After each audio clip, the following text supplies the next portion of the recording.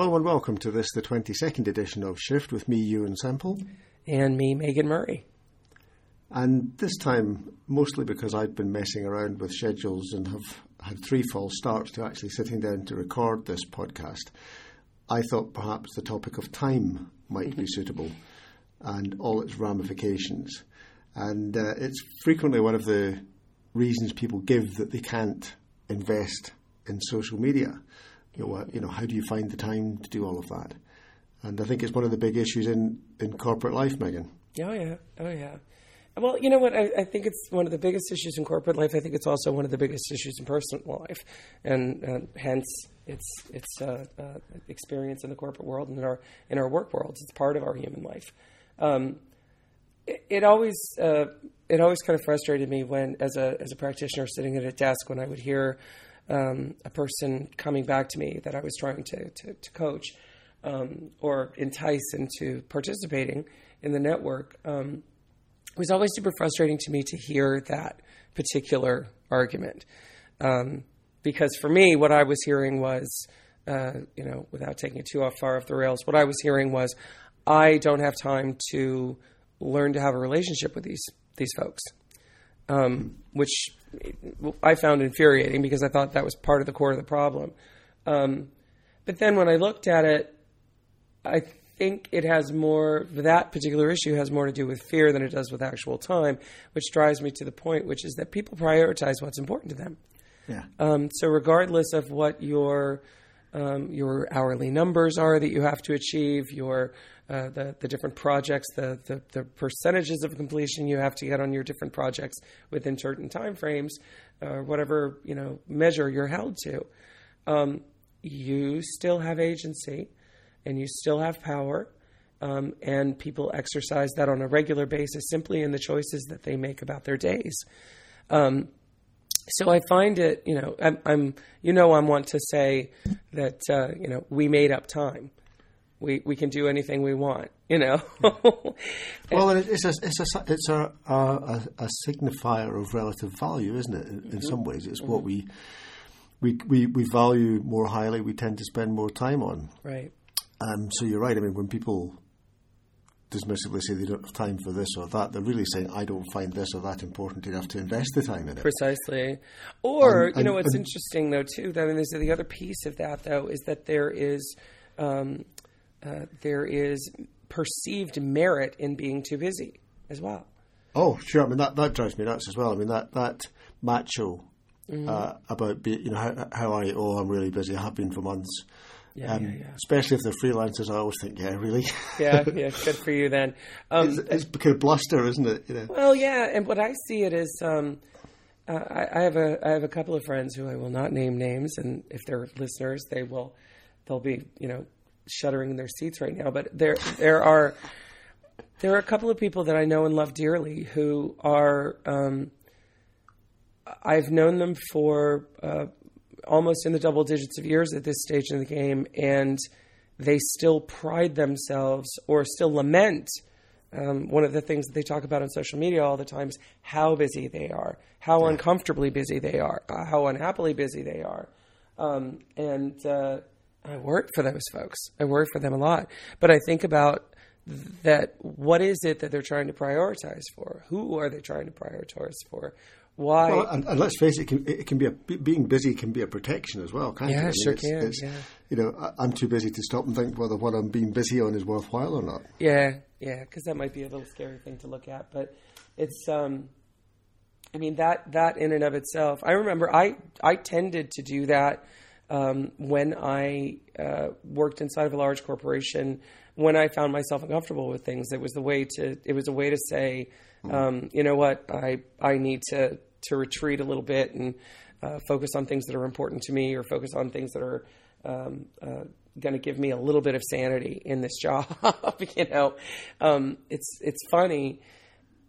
I don't know. It's time goes in a lot of different directions because of the fact that we made it up. I think in that this is our podcast, so whatever I say is what I think. But it's really it's a reflection of us as individuals. And that reflection of us as individuals, and then mirrored with the way that an organization responds to that, is that's your culture. Well, and of course, one of the aspects of Taylorism was the measurement of time spent on various tasks. And if you're in a law office or an accounting firm, you're still subject to the hourly billing. Yes. Pernicious force, if you like. Yes. And, that's, again, I know with some of the clients I've worked with, trying to get knowledge sharing done in those kind of environments. Oh, it's madness. That's the big reason that they say they can't do it. Because, well, I'm paid by the hour. Why should I waste some of those hours helping other people, basically? I had a salesman from the UK, actually, tell me in a meeting one time when I was trying to explain to them how to take advantage of a particular technology. What are your numbers? Anger, like actual anger, enough to try to out me in his mind to a room full of people. Really? Yeah. Oh, it was fascinating. He came and apologized afterwards, but begrudgingly so. But he did. That competitive thing. Yes. Just because you can take longer to do something than I can doesn't make you more macho, does it? Right. Nor does it make you more vulnerable, or I mean, that's the thing, is that it's that you hear things for what they are. Our perceptions, our stories, our normatives about the world, all of it all impacts our choices that we make. And one of the most important choices, one of the last moments of agency that we have in a working environment, whether it's measured or not, is our time. We get to make conscious choices about what we're doing with it. Will we hit a measure? Will we not hit a measure? Some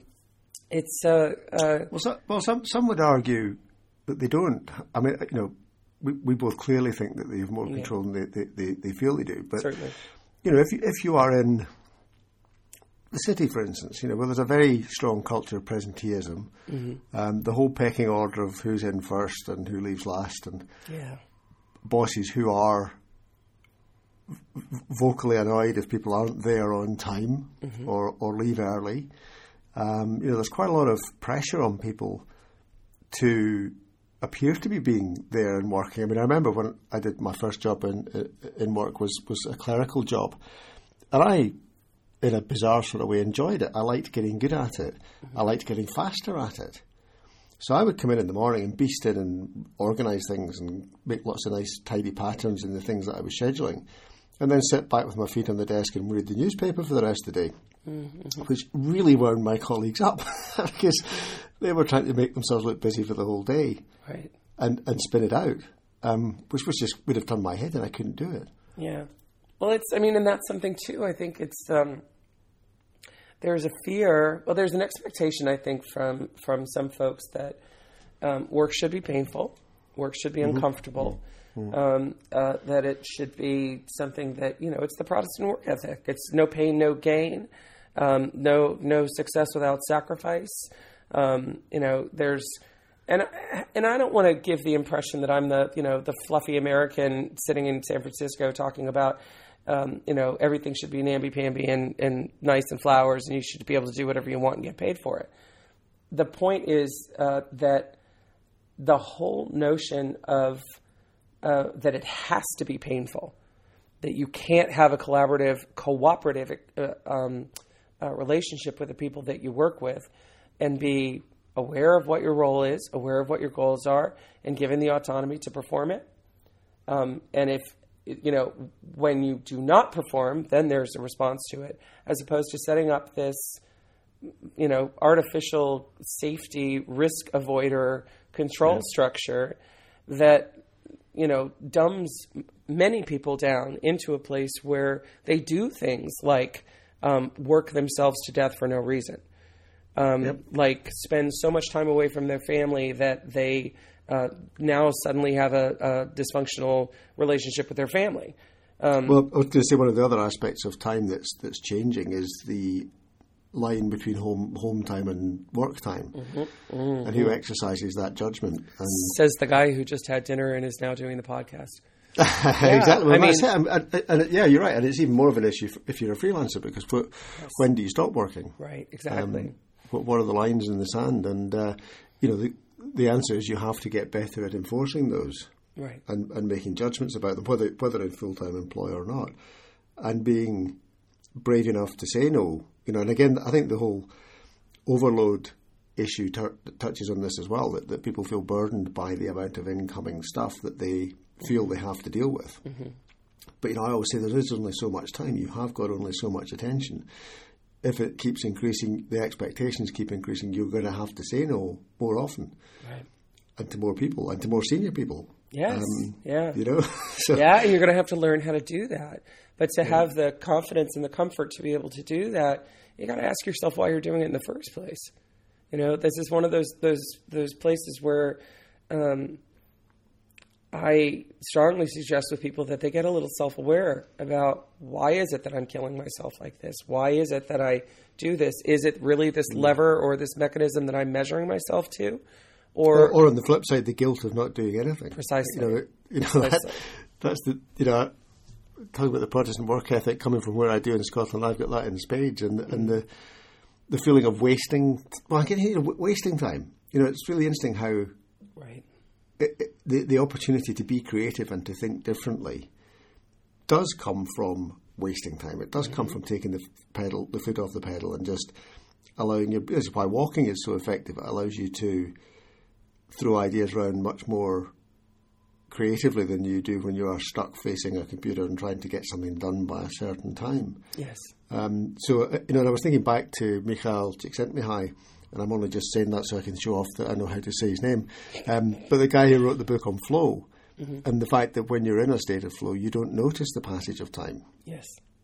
Hours can go by and you don't even realise it. I suppose it's very, it's Einstein, isn't it? If you could be two people in the same situation, one of whom feels it's felt like hours and the other one it's felt like moments. Yeah, I get that way when I paint, and we'll get into hard slog where I get to do that tomorrow. I've got 40 outlines that I have to work on for a portraiture thing that I'm working on, and it's that I really look forward to those moments, because to me that's the perfect marriage of productivity and kind of Zen. It's eyeball to hand kind of work as opposed to really overthinking stuff. But that's when crazy ideas pop into my head. And it's giving yourself that time. I mean, so one of the things that I'm working on, that I'm exploring with this, the not-for-profit thing that I'm working on right now, is to me, it's a very similar kind of romanticized argument that, art means that you have to suffer. Right? And I've actually met, I mean, I had an interesting conversation with a few years ago with a nationally known rock musician here, and a very well accomplished fine art friend of mine, where the fine art friend was saying, you have to suffer. You have to have pain if you're going to do art. Simple as that. She was adamant about that story. The nationally known rock and roll guy who's known for his rousting, sold houses and having a great time was like, I don't think so.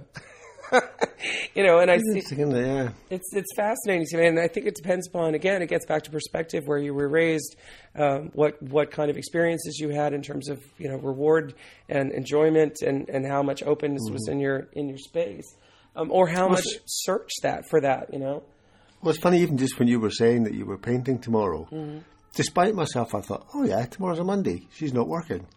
And then I thought, obviously your circumstances have changed over the time that we've been doing the podcast, and you're no longer in full-time employment. But it is interesting how just that, the day of the week suddenly clocked. I get paid for my painting too, though. No.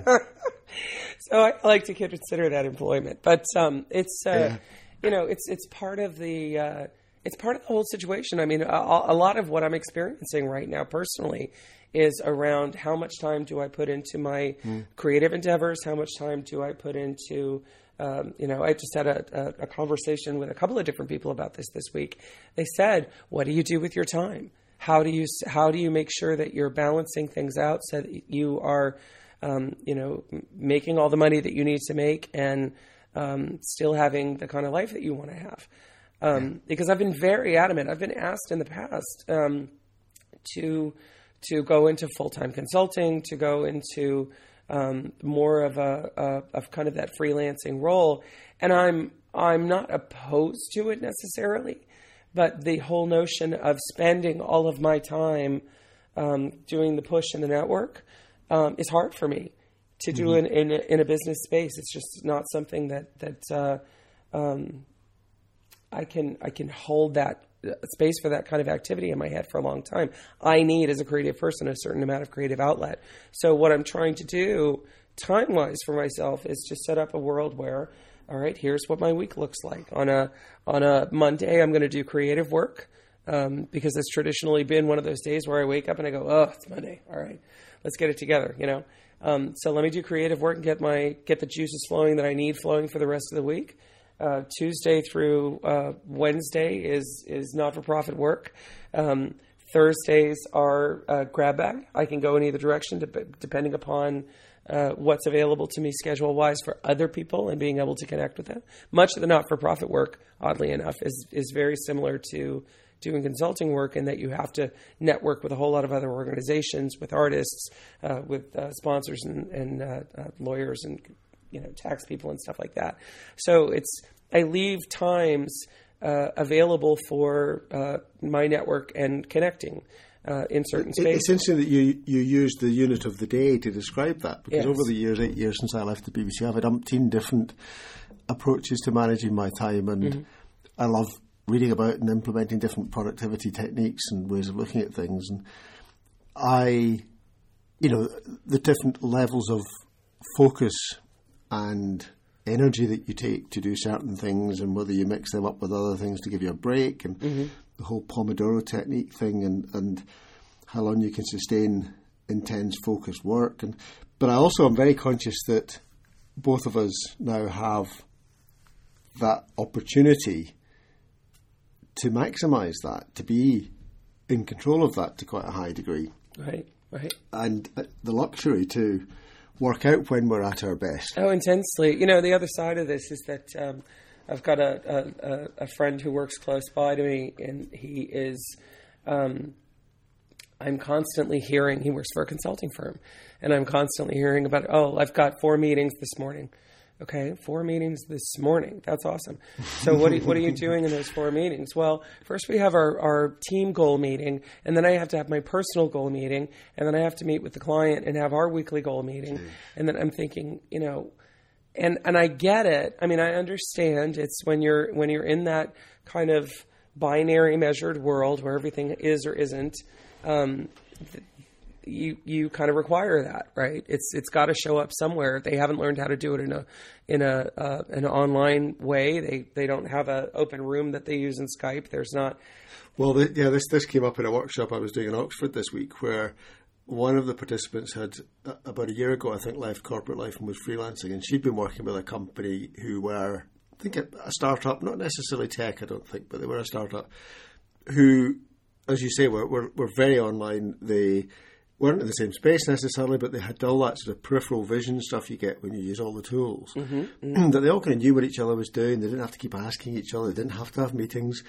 They'd almost, they sort of had rough job areas and job responsibilities, but they didn't get hung up about that because they didn't need to, because they had all this peripheral stuff.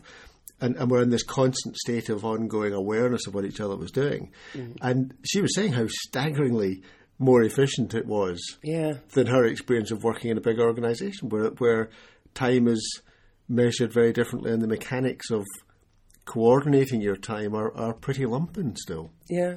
I mean, it's so much more effective. I have found it so much more effective, but the prerequisite for it is that you have people who can do that kind of thing in the first place. Yes. And unfortunately they spend a whole lot of, when it gets down to the tool conversation, you end up having this circular conversation about, is this the right tool, or is that the right tool, or is the other right tool? If you're not doing it in the first place, it's good luck to you. But it is chicken and egg, though, isn't it? It really is. And I'm very conscious of this with folks. And again, that, going back to my jibe in the opening, that when people now ask me, how do you find the time to do all the social media stuff? And they'll say, how much time do you spend on it? And I've started to say, enough. Yeah. And just leave an awkward pause. And you can see them thinking, what does he mean enough? Yeah. And then I'll go into it and I'll say, well, enough. Not too much, so I'm not wasting my time and I'm not getting obsessive about it, but not too little such that I don't become as effective as I know I can be if I use these tools. So it's a choice. Well, and I find, getting back to the chicken and the egg thing, I mean, to me, the only way to really introduce that experience effectively to somebody who isn't ready for it is to make it about something that they need, right? And make it about something that they have a woe in, that they have an issue with, that you could really change things. Even if it's something as minute as saying, you and I are working on this thing together this week. I know it's not your usual space, but can we just keep a Skype room open for the two of us? And if I have something, I'll ping you. Don't feel like you have to respond immediately. It's not meant to be interrupt me, but it's meant to be in the flow. Here's the stuff that we need to go back to. And that seems to be like a pretty effective starting point. Well, and you also quite quickly get into the position where you realise you have to stop doing some other things. Yes.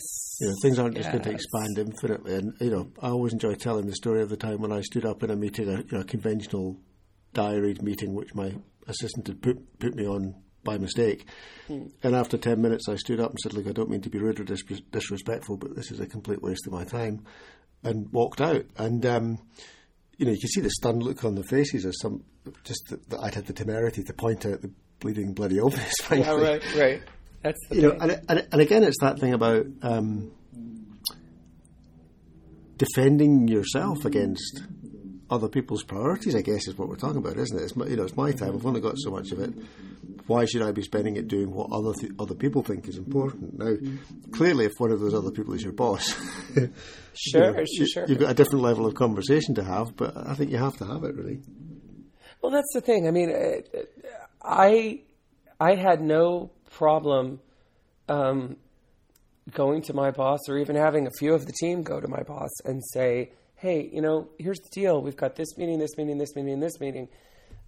Is there a way that we can do this that's not so time consuming for all of us? Maybe, if let's find out what it is, the root of what we're looking for with these meetings, and see if we can find something better. I mean, it's that simple kind of request rule when you're dealing with a boss in the first place is don't just bring problems, bring an answer. And the whole idea is to simply make it about what they need it to be about, whether that's efficiency or them getting the communication that they need or whatever. I mean, and again, for me, it comes back to the person. It comes back to the individual at play. What's their fear level like? What's their confidence level like? How much control do they feel like they have over their own experience? Well, and frankly, selling the idea of having more productive use of their time to your boss has got to be an attractive pitch. Sure. Unless, of course, you're trying to obfuscate the reality that you don't have that much to do, and you're, just busying out. There are some people who make that choice just because they've had a rough relationship with their boss, or they don't have the kind of relationship that encourages them or inspires them to want to be that awesome. Well, it also raises expectations, doesn't it? Because we can't all work at an optimal level all the time. Yeah. And in a sense, in a work context where you're being measured and monitored, whatever, if you begin to look like you can do that on a regular basis, people will come to expect it, won't they? Yes, they will. Oh, isn't that's always the wonderful thing? If you do a great job, you're going to be punished with expected to be doing a great job for the rest of your life. It's I think that's part of it too. I mean, to me, that's part of why I have such a kind of sour taste in my mouth now for the whole Taylorism approach to things. Is that it's again, it obfuscates reality. It doesn't. It's you're either charged to obfuscate reality yourself because that's how business is done and it's business, or it's obfuscated for you in the rules and measures that are established in your name or for you to perform against. It's problematic. It's really problematic. I think though that it's a conversation that people should have. When you're having a conversation with your boss and trying to get to that place where you're a little bit more human, and the folks who do this kind of thing already, myself, yourself, some of the other folks in kind of the social world that I can think of practitioner-wise, you get to be known as a troublemaker to a bit of a degree. You have to be comfortable with taking that risk and bringing the tough conversation forward. Yeah. And to say, listen, I understand that we have measures that we're held against as a team. I want to meet those measures. I want to do a great job with those. I want to see if we can find a more human way among our group to connect with one another in whatever it is that we need to connect with one another about to meet those measures. You know? It's interesting, though, isn't it? Because, I mean, in a sense, you have to have a degree of self-confidence and self-worth to have that conversation. Mm-hmm. And I suppose that's one of my big problems is that I have sometimes scare myself with my ability to do nothing. Mm-hmm. You know, I really am a saint or a sinner. I'm either able to pile in and do an awful lot of stuff quite quickly, or I will genuinely just do sod all for quite a long time. Yeah. Yeah. You know what, though? I mean, again, some of us need that.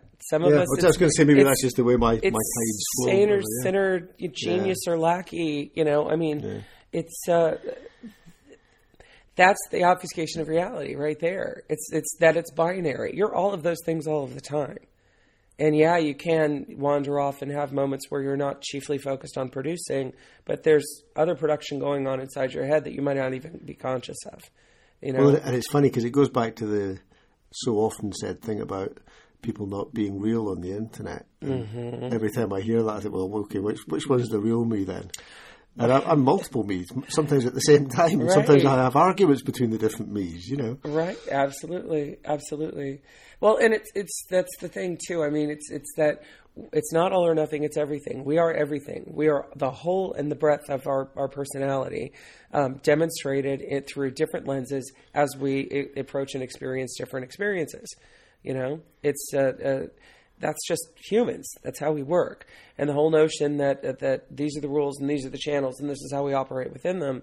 You know, I mean, for some people, it's going to feel comfortable and functional and safe, and will meet all the needs that they have for risk aversion and for you know, to hit the marks that they have to hit, so that they can go home and enjoy their lives. At the end of the day, for others of us, that's not possible. I want to be happy in my day. Well, and you know, extend that to careers, and people defer happiness until it's over in some cases. Yes. Talk about time. Holy cow. And of course, that's the other great unkindness of life is that it speeds up as you get older as well. Right. It's the universal joke. It's so unfair, isn't it? But I mean, that's the thing. I mean, and when I talk about folks really looking at themselves and trying to figure out where this need to to fit in whatever mold it is. For me to fit into the one that says that I want to be loosey-goosey in the way that I schedule things, and I want to have more flexibility and more ability to work in real time than I do in a scheduled time. Why do I do that? You know, why do I need the openness of that? I've done some work. I think I figured it out, and I know that this is serving me. And what's more important is that I'm going to keep on checking in real time, being mindful about it to make sure that it's still working for me as I go along, and change as I need to. Well, and also just thinking about that in the context of me talking about wasting. The idea of wasting time is interesting, isn't it? Because I'm at risk very often of reading multiple books all the time, some on my phone, some on my iPad, some real books. I'm listening to audiobooks when I'm walking or driving the car. And sometimes I realise how little of my waking time is actually not doing something. Mm-hmm. And so there isn't any, and it's not wasted time, there isn't any time to just pause. And, maybe it is that thing about man's ills stemming from his inability to sit quietly in a room alone, that... And it goes back to the busyness mantra of just almost being scared to stop, isn't it? It's almost like that just being comfortable enough with actually just sitting. That's why meditating is hard for so many people, isn't it? Right. Even when you're meditating, you're trying really, really hard to make really, really useful use of the time. Right. I want to do this good. I've got to do this right. It's got to be the best thing ever. it's so funny. I mean, we tend to hold on to things that are familiar, even if they're damaging. Not, detrimental. I shouldn't say damaging. Maybe not affecting us as well as we would like them to. But we hold on to those things out of comfort. That the devil you know is better than the devil you don't. Well, I was just reading a wonderful book called The Examined Life at the moment, which is stories of a psychoanalyst and some of the stories from his clients and the stories we tell ourselves. Mm-hmm. And he's talking about folks in the Twin Towers when on 9/11, and when the fire alarms went.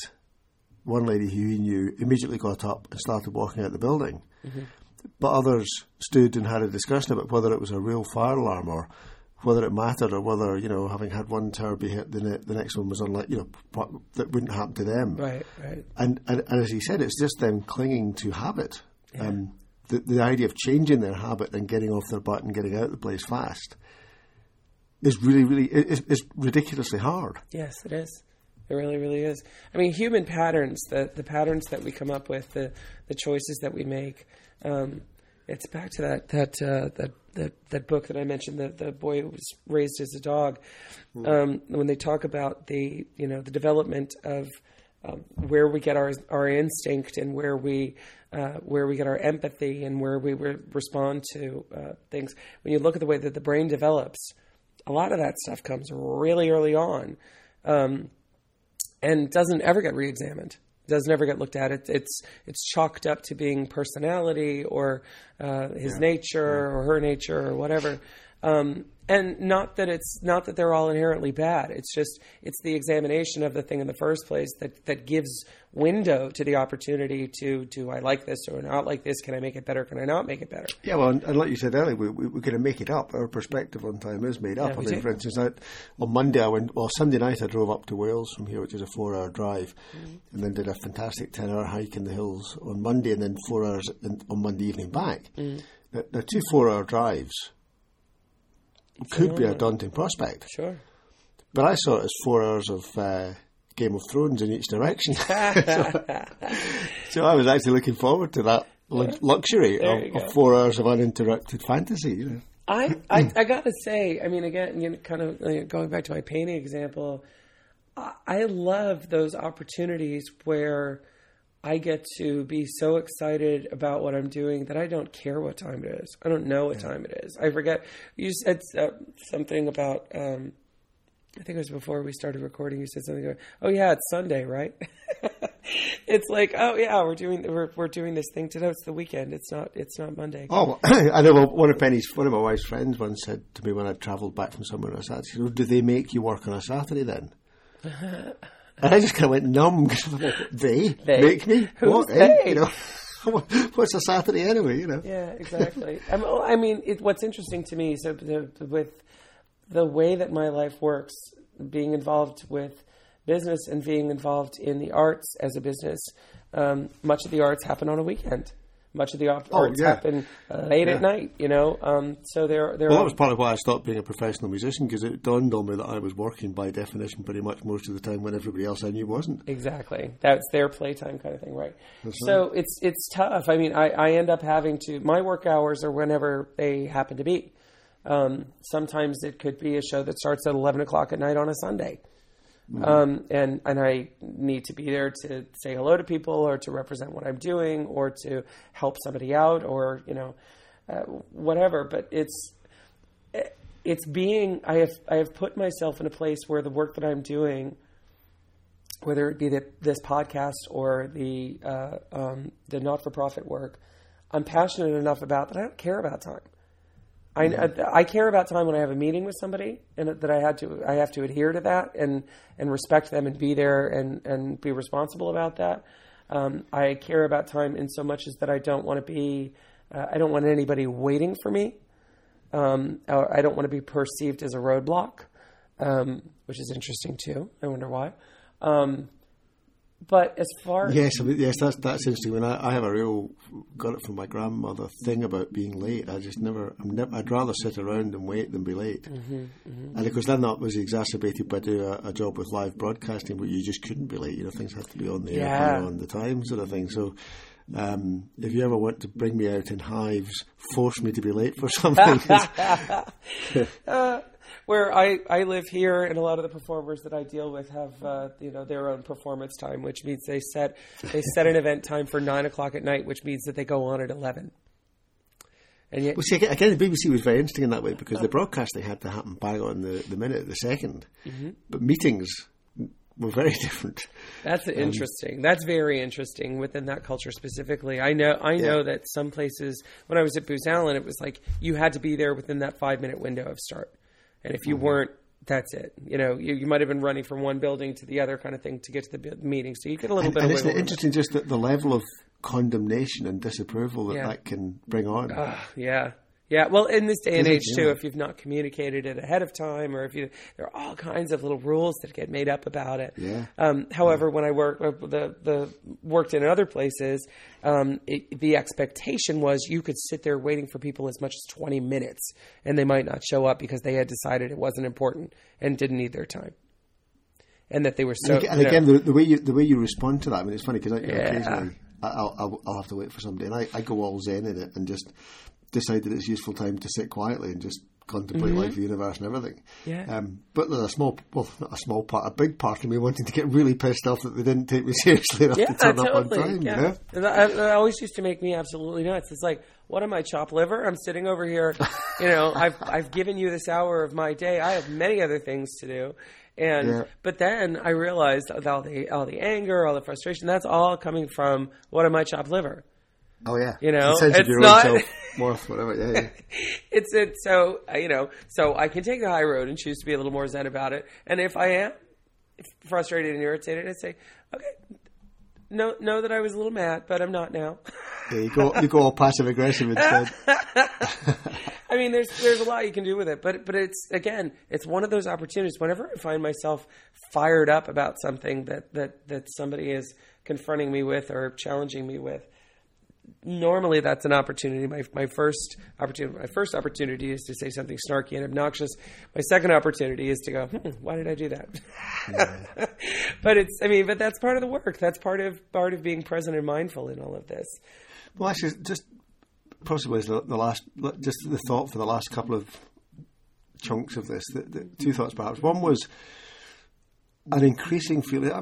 I tend not to be morbid.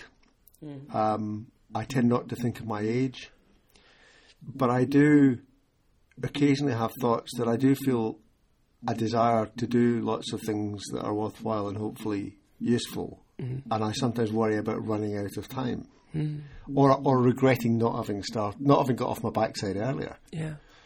So it's that sense of it as a diminishing and finite resource. Yeah, I mean, it is. It is certainly.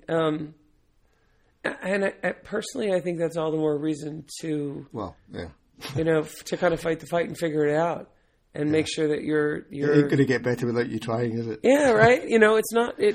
You want to be able to manage your life. You want to be able to manage your team. You want to be able to participate in your team or your business from a place of happiness, from a place of dare I say joy. That goes right against Protestant work ethic. But I mean. You want to be able to enjoy your life. If you're going to be working 8 hours every single day, which, as things merge, it tends to be happening that way, you might want to be happy in the process. But then you get into the catch-22 situation that if you are more joyful and happy, the bloody stuff disappears faster. Well, if you've only got so much of it left, maybe you want to get really bored so it feels like a long time. So, you know what, just give it up. Just go get depressed.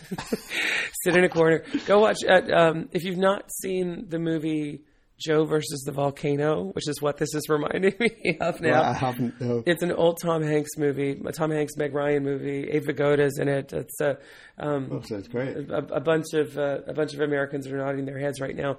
But there's this beautiful story of this Tom Hanks' character who gets diagnosed with told that he's going to die in a relatively short period of time. He's diagnosed with what's called a brain cloud. And he works in this terrible, gloomy, dark, everything's filtered in blue kind of environment, lots of fluorescent lighting. It's kind of very much what we're talking about today. Excellent. and he decides to he's only got so much life left. He's gonna go take care of his bucket list and make it happen. Yeah.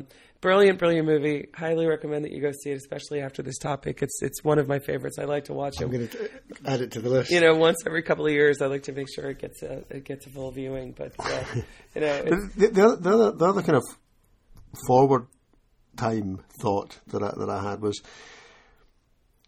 somebody actually in a meeting the other day that talked about a 5-year strategy, and people sniggered. Yeah. I love that story. Slightly quaint idea that you could have, that you could confidently predict 5 years ahead. Sure. And that's something else that I think is changing around us, isn't it? Is the timescales. Well, in both directions, because I'm kind of quite well known for saying that the full timescales for the social stuff to have its impact is much longer than most people think. Mm-hmm. But on the other hand, the timescales in which the things you're doing now will stay relevant and workable is getting shorter all the time. Mm-hmm. Yeah, it really is. Well, I mean, the shift is occurring, and the shift is shift. It's that we're constantly, the economies rise and fall in 5 years. Technologies rise and fall in 5 years. It's to careers come and go in 5. Well, not careers, but jobs come and go in 5 years. Yeah, they certainly do. You could have 2 or 3 jobs in 5 years. Yeah, it's and that's not to say that's a sort of psychological pressure, isn't it? Because the argument that we are biologically ill-suited, or at least not adapted yet to the timescales in which we live. That our change used to be much slower. Mm-hmm. Our ability our opportunity to get our heads round things was much more relaxed. Yeah. And I think, we've talked on this podcast before about people feeling a real pressure to keep up. And I think it's almost like at 2 levels, isn't it? It's at the micro level of just the incoming speed of small stuff and processing that small stuff within the time allotted to you on a daily basis. But also it's that slightly bigger unease about the world moving faster and the big decisions you have to make happening more frequently. Mm-hmm. Mm-hmm. It's true. Well, to me, that's even more reason to make sure that you are trying to come from a place of awareness and a place of happiness seeking in your life. Because you're going to get pummeled if you're coming from a place of fear.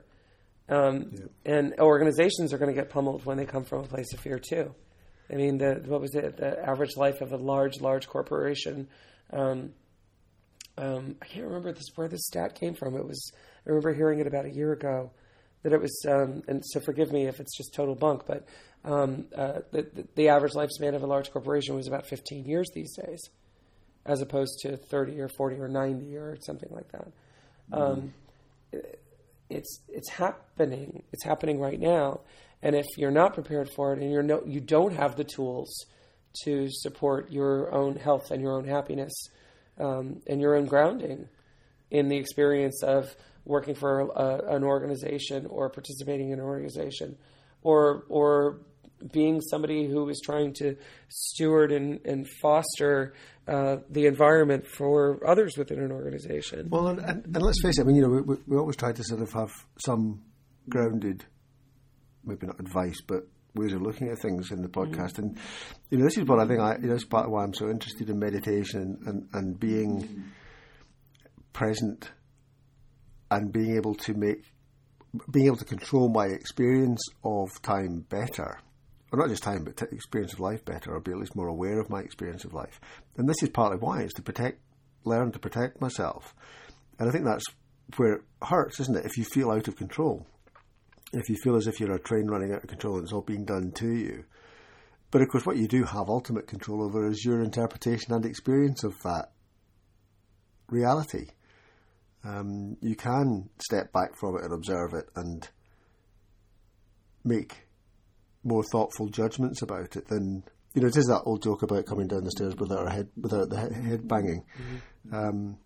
But you need to find ways, and mindfulness and meditation are clearly techniques that are being attractive to those who are pushing the luck with the speed of change at the moment, aren't they? That's why. It's tools. It's that I look at it as tools, and whether it's a tool that I'm using that is a way for me to navigate something that is making me uncomfortable, or to find out more about why I respond in ways that I do, so that I can make a conscious choice about it. It's really just understanding what those tools are. It's because I'm sort of in a way wrong about control when I think about it, because one of the things I love about like the walk we did on Monday. I mean, that was about 3,000 feet of climbing and about 10 miles worth of hiking.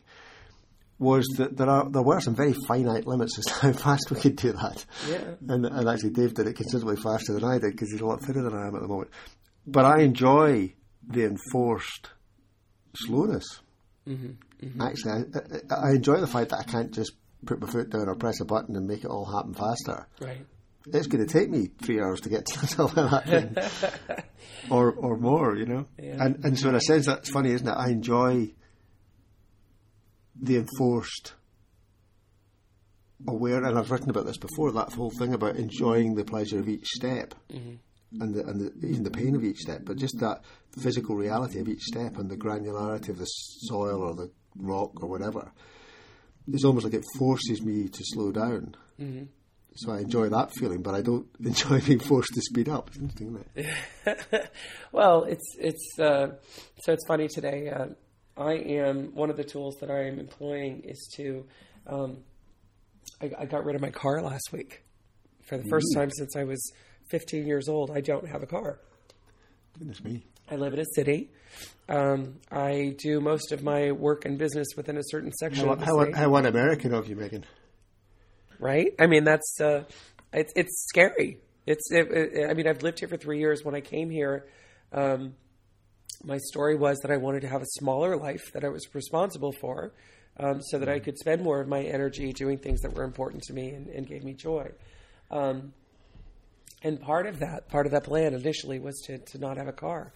And the way that I'm dealing with that is that, all the money that I would be spending on insurance and gas and stuff, we have a wide variety of services like Uber and, ride sharing and things like that I can take advantage of, as well as bike shares, as well as I'm going today to pick up my own bike.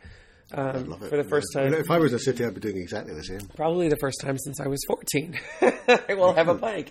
So, but the thing that I found even in getting out there and riding bikes to try and to be being back on a bicycle again and looking at the city and traffic and people's interactions at that level is that there is a strong sense of feeling more connected to it.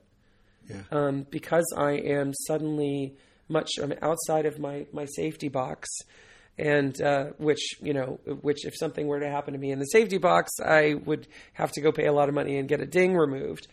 Excuse me. Or, but if something happens to me on a bicycle, I could die. People die in this city with some frequency from bicycle accidents.